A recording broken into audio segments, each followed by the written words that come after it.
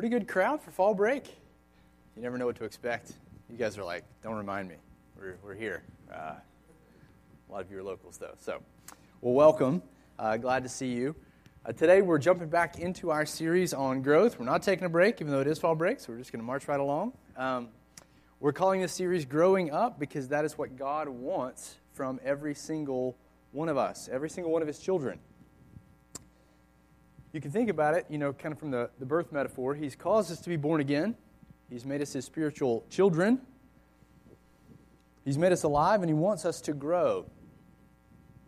And He wants us to progress from this spiritual infancy to maybe what we'll call spiritual adolescence.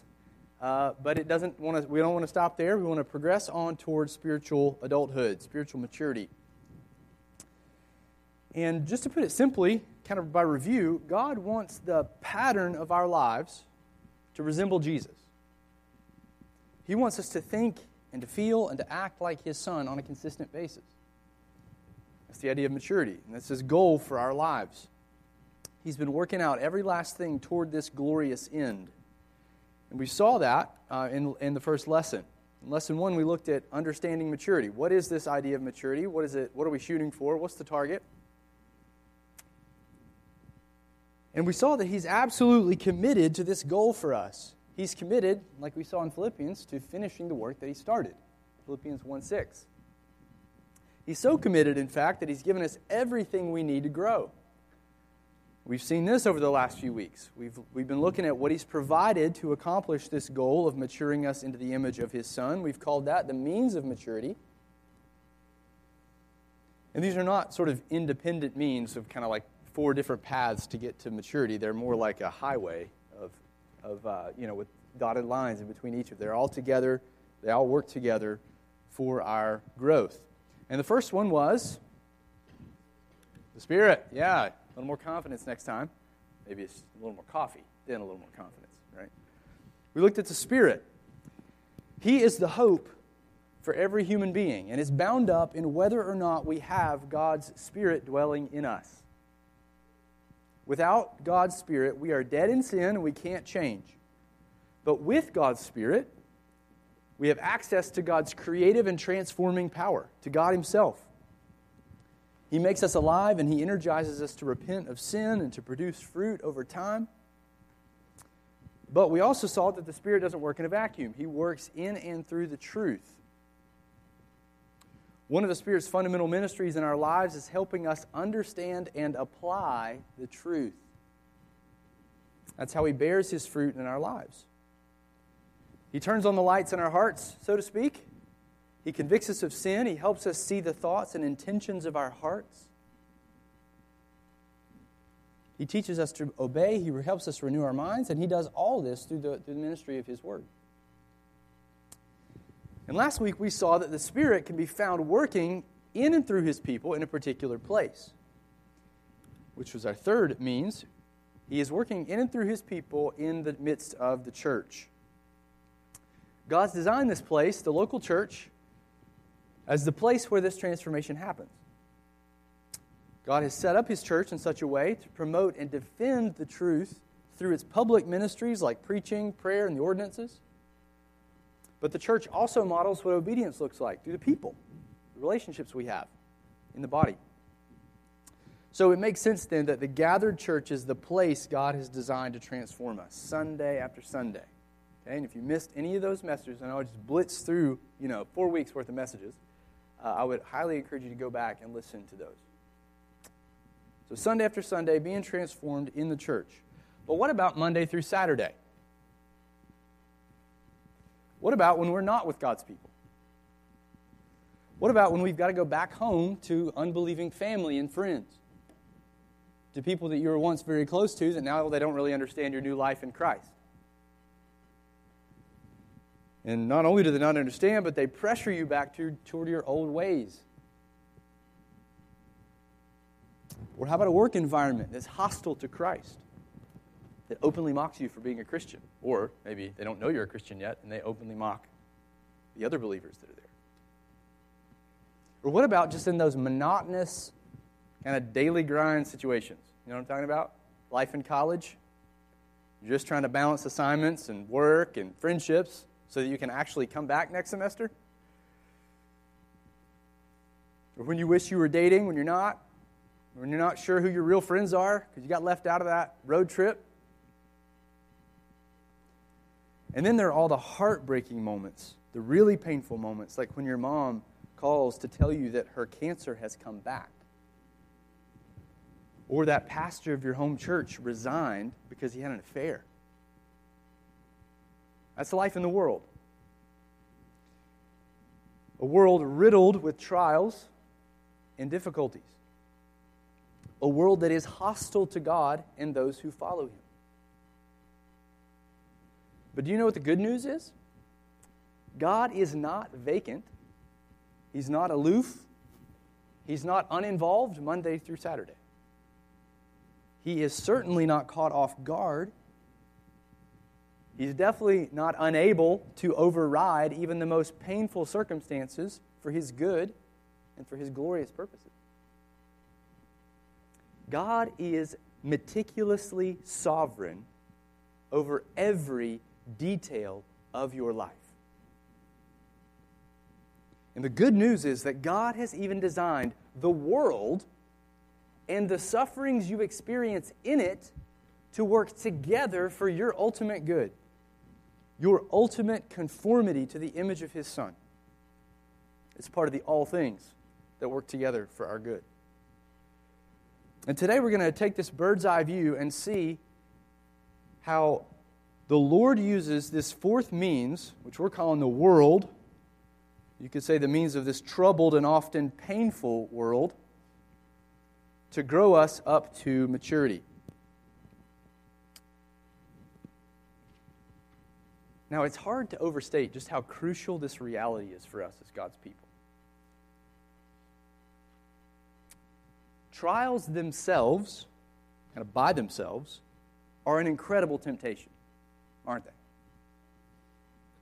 From a human standpoint, they're a threat to the church. Why is that? Because they're really hard. The Bible does not shy away from the fact that trials are often heart-wrenching. Peter, over in 1 Peter 1, says that we're grieved by these various trials. Hebrews says that the trial is painful when we're in it, in chapter 12, verse 11. The psalmists even weep and moan under the burdens of affliction. Even the great apostle Paul pleaded with the Lord to take his affliction away, his thorn in the flesh. Trials are hard. And because they're hard, we are often tempted to believe all kinds of lies when we're in them. Is God really good? Why would He take me through this if He loves me? Is He wise? How can this be best for my life? Is He really in control? It doesn't seem like He is right now. We're tempted to doubt God.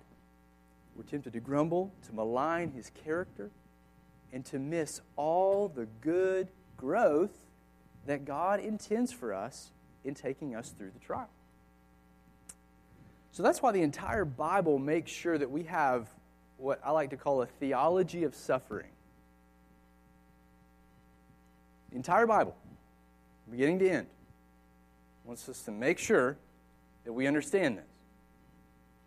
Because there's lots at stake if we don't. The Bible tells us we have to know that difficulty is coming. And we have to know that being in the world means difficulty for Christians. Jesus says this very clearly, very simply, very plainly in John 16:33. Ready for it? In the world, you will have tribulation. If the world opposed Him, it will oppose us too, and that should not surprise us. But even more important to know, beyond the fact that they're coming, is whose hands they're in. It's this truth. Trials ultimately serve God's eternal and perfect purposes. Or we could say it like Joseph says. Like when he says what his brothers intended for evil in betraying him and selling him into slavery in Egypt. Their intention for evil, God intended, He meant for good, to literally save the world. Here's what He says. Genesis 50:20. As for you, brothers, you meant evil against me, but God meant it for good, to bring it about that many people should be kept alive as they are today. Genesis 50:20. From beginning to end, God is mysteriously and meticulously working through the evil and rebellion of this world to bring about His good and perfect and glorious purposes. I love this truth. Often when God's enemies think they've won, they've only ended up furthering God's will, playing into His plans. This is over and over in Scripture. Let's just take the crucifixion, for example. Crucifying the Messiah is the most heinous crime that we humans have ever committed. We tried to kill God. And when we thought that we had stopped God's plans once and for all, as it turned out, we only furthered His will, furthered His plan for the redemption of the world. Acts talks about this over and over. If you want some references here, Acts chapter 2, verse 23. Peter says that. And then later, Paul in Acts 13:27. Talk about these things coming together. The mystery that God is even at work in the plotting of evil men. His good intentions override their evil intentions. Nothing is outside of His control, not even that traffic jam on the way to church. And no one can ultimately thwart God's gloriously good plans. Not Vladimir Putin, as he decides whether or not to use nuclear weapons, nor your annoying roommate, who's deciding whether or not he's going to wash his dishes tonight. Not a sparrow falls apart from His will. Matthew 10:29. And Paul knew how crucial it is for the church to have this theology of suffering established deep in her bones. After Paul planted churches, you know what he did? He talks about this in Acts 14. He comes back to visit these churches that he planted, and he does two things. Luke highlights two things for us that he does. Number one, he installs elders. Pretty important. Long-term health of the church. They need leaders, pastors, men who can shepherd them. And the second thing he does is he teaches them about the necessity of trials. Acts 14:21 through 23. Just, again, by way of introduction, flip over there real quick so you can see it. Acts 14. He's just been on his first missionary journey. He's coming back. He's revisiting the churches, the newly planted churches.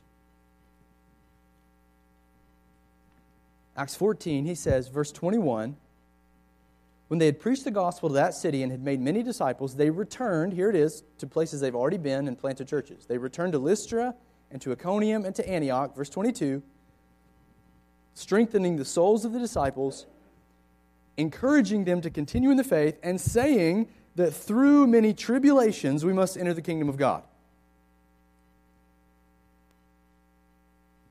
Paul wanted them to know that suffering was coming, and it's ordained. It's a must. That through many tribulations we must enter the kingdom of God. This has been decreed. Paul knew that if the church was going to endure, if the church was going to thrive, they had to know about suffering and God's good purposes for them in it. They had to realize and embrace this good and glorious means of growth. And so do we.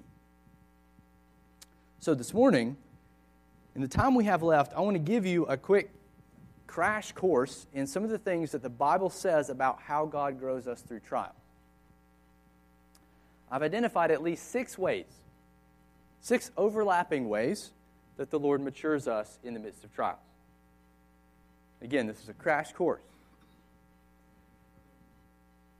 And I want to drag you through this because sometimes we think, and maybe even well-meaning people come to us and they say things like this. They say, well, brother, sister, we don't know what God's doing in the trial, but we can trust His heart. Yes to the second part. We can trust His heart.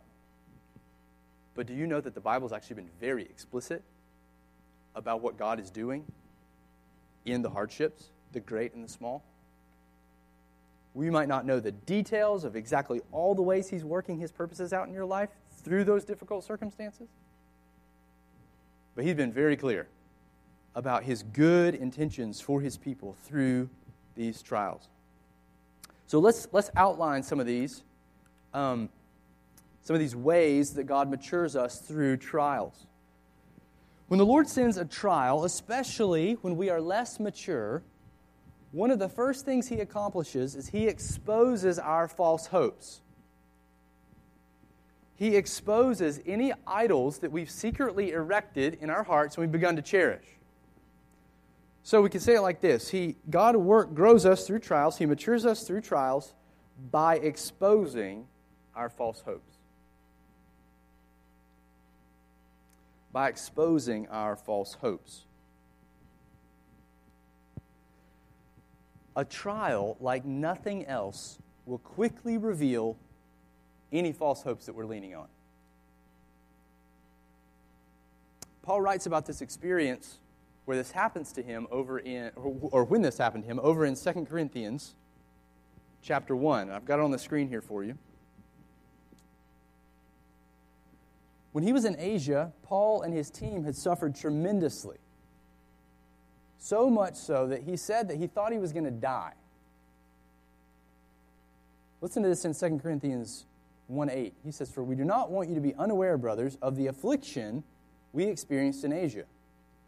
For we were so utterly burdened beyond our strength that we despaired of life itself. Indeed, we felt that we had received the sentence of death." So whatever this trial was, it was severe, and it felt absolutely crushing to Paul and his team. But in the next sentence, he reveals God's purposes in it, or at least one part of the purpose, kind of the negative side. He says this, but that receiving the sentence of death, that was to make us rely not on ourselves. Now let's stop there. We'll pick up the rest of this verse in just a second. But what I want you to see is the negative purpose of this trial. What was it? It was to make them rely not on themselves. In other words, it was designed by God to wean them off any self-reliance, any subtle idolatries that had crept into their hearts. They were tempted to find human solutions to their problems and then hope in those, rather than to humbly look to God, even if it meant looking to Him and how He will vindicate them in the resurrection. So even if they die. But the trial was so crushing that they had nowhere else to look but God. Right? So we might be tempted to wonder something like this, like, my goodness, why did God bring that kind of severity on Paul? Was it necessary that he suffered that much just to get him hoping in God again? We're certainly tempted to ask those questions when it's our trial too, aren't we? How does it take this? We think these kind of things because we underestimate the danger of our unbelief. We underestimate the pain and the devastation that will be caused by our idolatry. We don't realize how much damage we can do if that unbelief or pride runs off unchecked. But God does know And God loves us too much to let it linger. One pastor put it like this. He said, God would much rather you endure the pain of losing your idol than the injuries caused by idolatry. It's worth thinking about. God would much rather you endure the pain of losing your idol than the injuries, we could say the greater injuries, caused by that very idolatry. That's a profound statement. God is willing to afflict us as His children for our ultimate good, for our ultimate joy, for our ultimate peace. He sends the affliction to reveal to us where our false hopes are and how we might repent.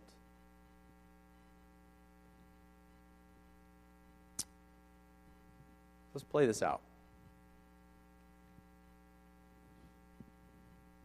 You've got scholarships at university. And it comes time, you got to reapply, and then you hear that you no longer qualify for the scholarship that you had last year. It was big. You freak out. Your heart screams out in unbelief. How am I going to pay for this? I won't be able to do school. I got to figure something else out now, you know? Then you start texting your friends, and you find out that they all got it for a second year, but you didn't. So now your heart explodes with envy. Then it quickly shifts over to self-pity. You start feeling sorry for yourself because you might have to stay home for a semester to save money so you can come back. What is happening? The trial, not getting that scholarship, is revealing a false hope. It's revealing that you had suddenly set your hopes on that scholarship. How do you know? All the bad fruit. The bad fruit tells on us. The Lord took your hope and He revealed what you were functionally trusting in. And get this, that is not severity. That is grace. That is His love. To be able to reveal our sin to us so that we see it, to see our false hopes, so that we can realign, that is His mercy. And realignment is what the Lord is after. He's not simply exposing our false hopes. He's driving us to fix our hope on the only one who can really help us, in God Himself. And that brings us to the second way that God matures us through trials. He does it by strengthening and refining our faith.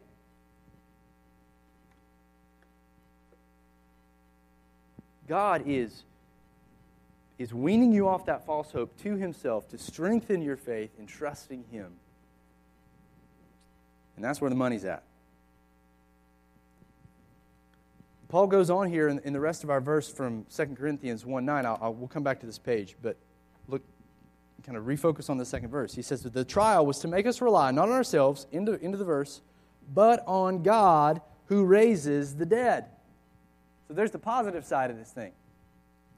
God applies the pressure to bring us back to Himself, to strengthen our trust in Him, to refine our hope. And for Paul, even Paul, he needed to get his eyes back on God. The God who has the power to raise him from the dead, even if he dies. And that reality liberated him. It gave him strength to continue to endure when he didn't have any previously. It was his source of joy in the midst of soul-crushing suffering.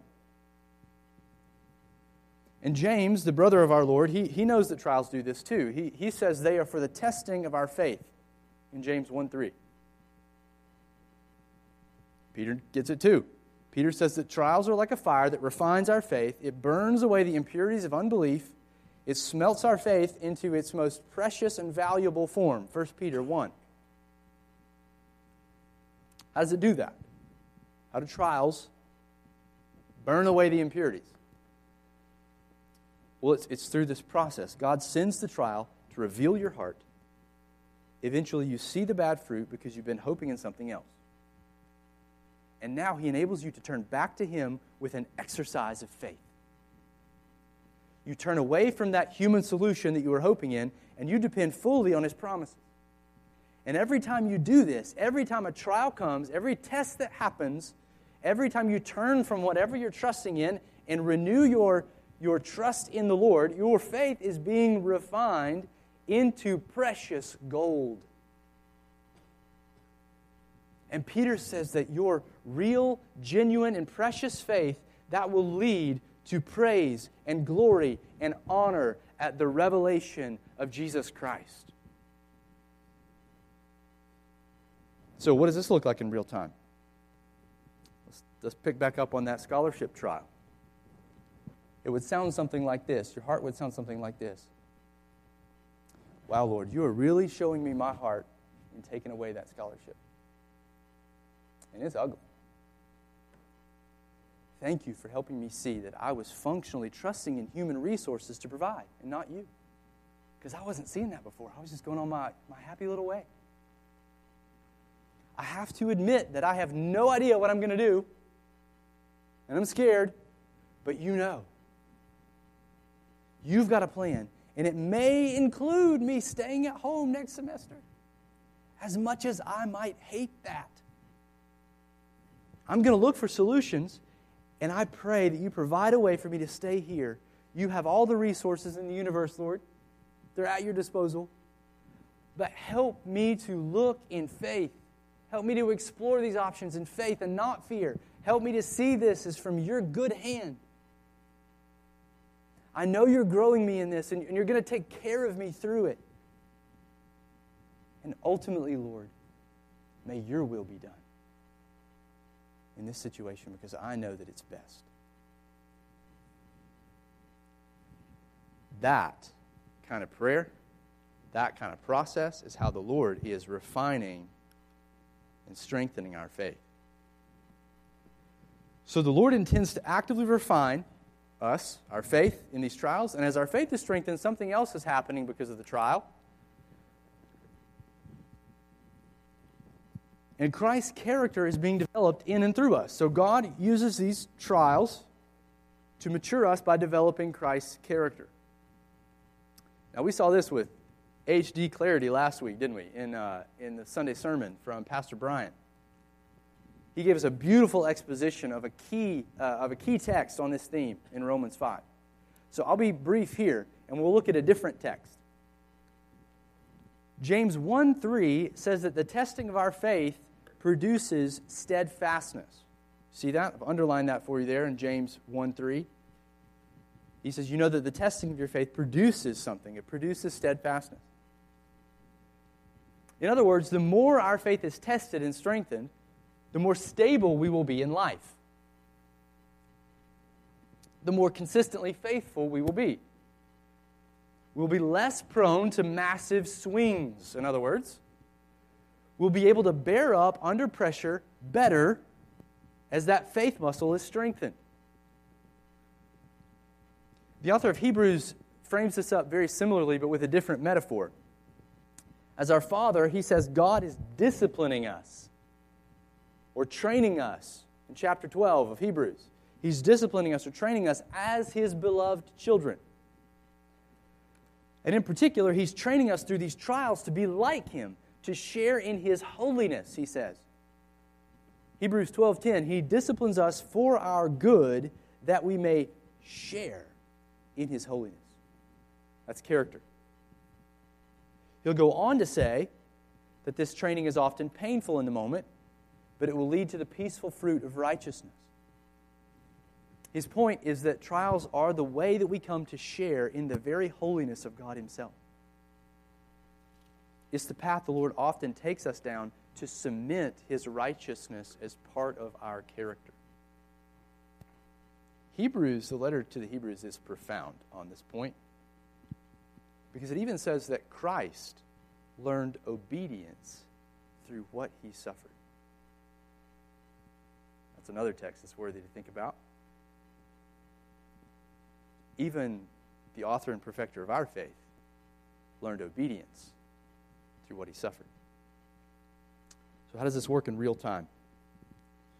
Well, like we saw in the second point, as God is strengthening our faith, he's reorienting us to hope in him, and he's also strengthening that faith to work itself out in being obedient to him. That choice to obey in the heat of the trial, to obey by faith again and again and again, that's how he forges Christ's character within you.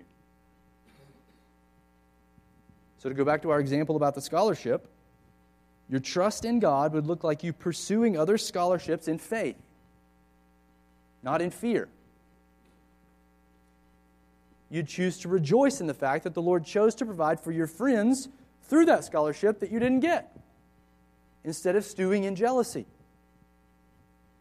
And if the Lord chose to send you back home for a semester by not opening any scholarships to you, then as hard as it would be, it would look like seeking contentment as you save up. It would look like choosing to rejoice in that extra time with family instead of moping around and feeling sorry for yourself. I'm not saying it wouldn't be hard. It's a trial, right? But my point is that the pressure of the trial is intended for you to choose to obey by faith. It's what forges Christian character within you, right? So God intends to use trials to grow us in Christ's own character. And we've alluded to this a couple times already, but do you realize that all this involvement of God in your life, especially through trials, this is intended to lead to your assurance? You realize that? As counterintuitive as it seems to us, trials are intended by God to show you that He loves you. And that's our fourth way that He grows us through trials. He assures us that we really are beloved children through the trial.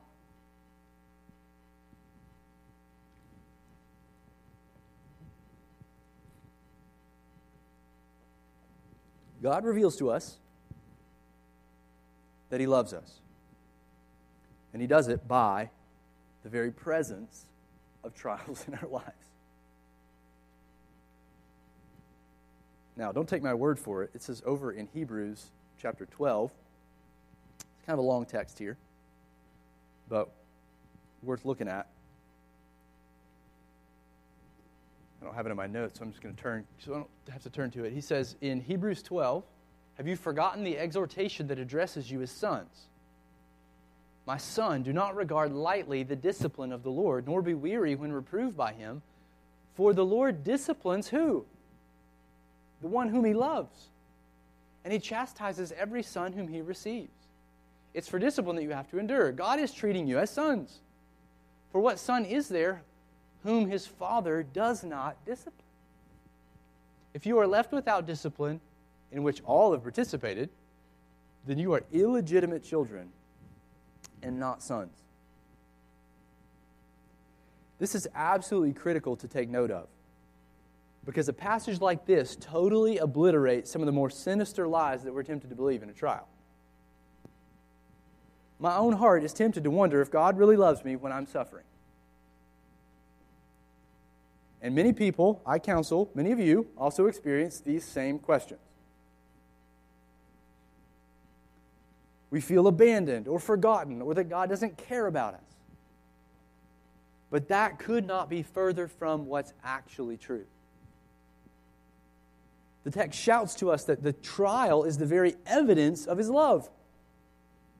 He's a perfect Father, and He's training and disciplining us for our good in His perfect wisdom. It's an evidence that He's invested in your development, that He's powerfully at work to form His own holiness in you so that you can be effective in the here and now, and even more so in the coming kingdom. Think of the coach that just let the players do whatever they want to do, that just pampered his players and didn't push them. That would not be a good coach. Or a father who, in this case, in the metaphor, doesn't discipline his own children. He would not be a good father. Do you realize that all of this training, all of this discipline, is so that you can reign with God in power in the coming kingdom? He is training you to be part of His royal cabinet, so to speak, to be the kings and queens of the new creation. So the next time you're tempted to doubt God when your life is hard, or when something lands on you that you weren't expecting, remember this verse and say, absolutely no, heart, Don't go there. As hard as this is, it is evidence that He loves me. It is evidence that I am part of His family and that I'm being educated to rule in a coming kingdom. Now that's glorious. And as glorious as that is, God's actually doing something also in the here and now, too. And He's doing that through this trial. He's also making you a more effective servant right now. He's growing you through this trial by improving your ability to minister to others. When God sends a trial, He's improving our ability to minister to others. Through our trials and hardships, God is shaping us into a humble people. People who are empathetic toward others. People who know how hard trials can be because we've endured through them ourselves. And people that can offer encouragement and hope to others. We see this principle very clearly back in the opening of chapter, the opening chapter of 2 Corinthians.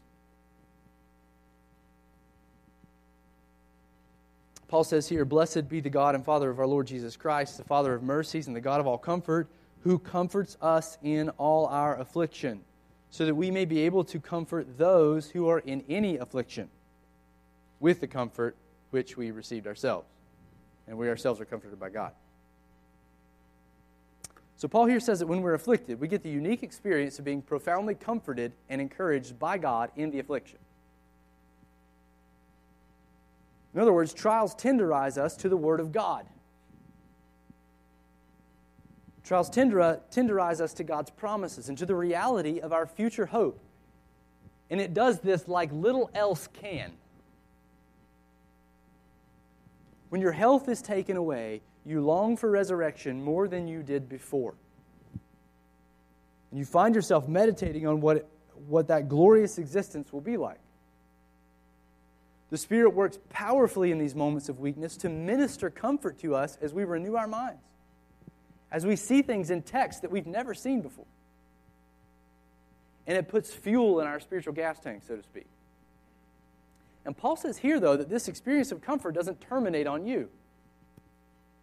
It's not only for your sake. God grants this experience to you in suffering so that you can pay it forward by comforting others. It's often been said, but it bears repeating, that when God digs a well in the desert of a trial and He sustains us with the water, He intends to leave the well there so that others can drink from it on their journey, in their trials. You've known the truth. You've come to entrust the Lord in a unique and profound way as you learn to endure in this trial. So the Lord's dug the well, so to speak, and that makes you very useful to others who will also come behind you and experience similar affliction. You're equipped, tenderized, to water them with God's very comfort. But sometimes when the Lord starts bearing fruit through our ministry to others, our hearts can grow conceited and proud. We think that we're somehow generating the fruit. And if He were to leave that pride unchecked, it would actually end up ruining our lives. It would end up ruining our ministries. It would end up ruining our effectiveness. So, you know what He does? Oftentimes, when we're bearing tremendous fruit in ministry, it is necessary for God to send trials and hardships to keep us from pride. From a pride that would otherwise ruin us. That's our sixth and final way that God grows us through trials, by keeping us dependent on Him in the midst of ministry success.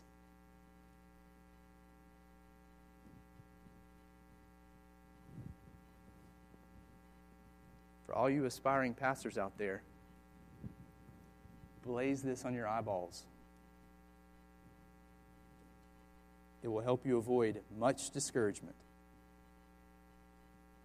God grows us through trials by keeping us dependent on Him amidst ministry success.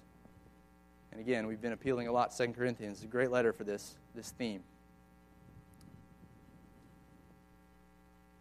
Listen to what Paul says here in 2 Corinthians 12:7. He says, "So to keep me from becoming conceited, because of the surpassing greatness of the revelations, a thorn was given to me in the flesh, a messenger of Satan to harass me, to keep me from becoming conceited." And he goes on. "3 times I pleaded with the Lord about this, that it should leave me. But he said to me, 'My grace is sufficient for you, for my power is made perfect in weakness. Therefore I will boast all the more gladly of my weaknesses, so that the power of Christ may rest upon me. For the sake of Christ, then, I am content with weaknesses, with insults, hardships, persecutions, and calamities. For when I am weak, then I'm strong." Paul's modeling for us here the principle that God often sends trials to us to keep us humble and dependent in the midst of ministry success. In this case, he had been given extraordinary revelation. He had seen heaven, he says. He had heard things there that he's not allowed to repeat.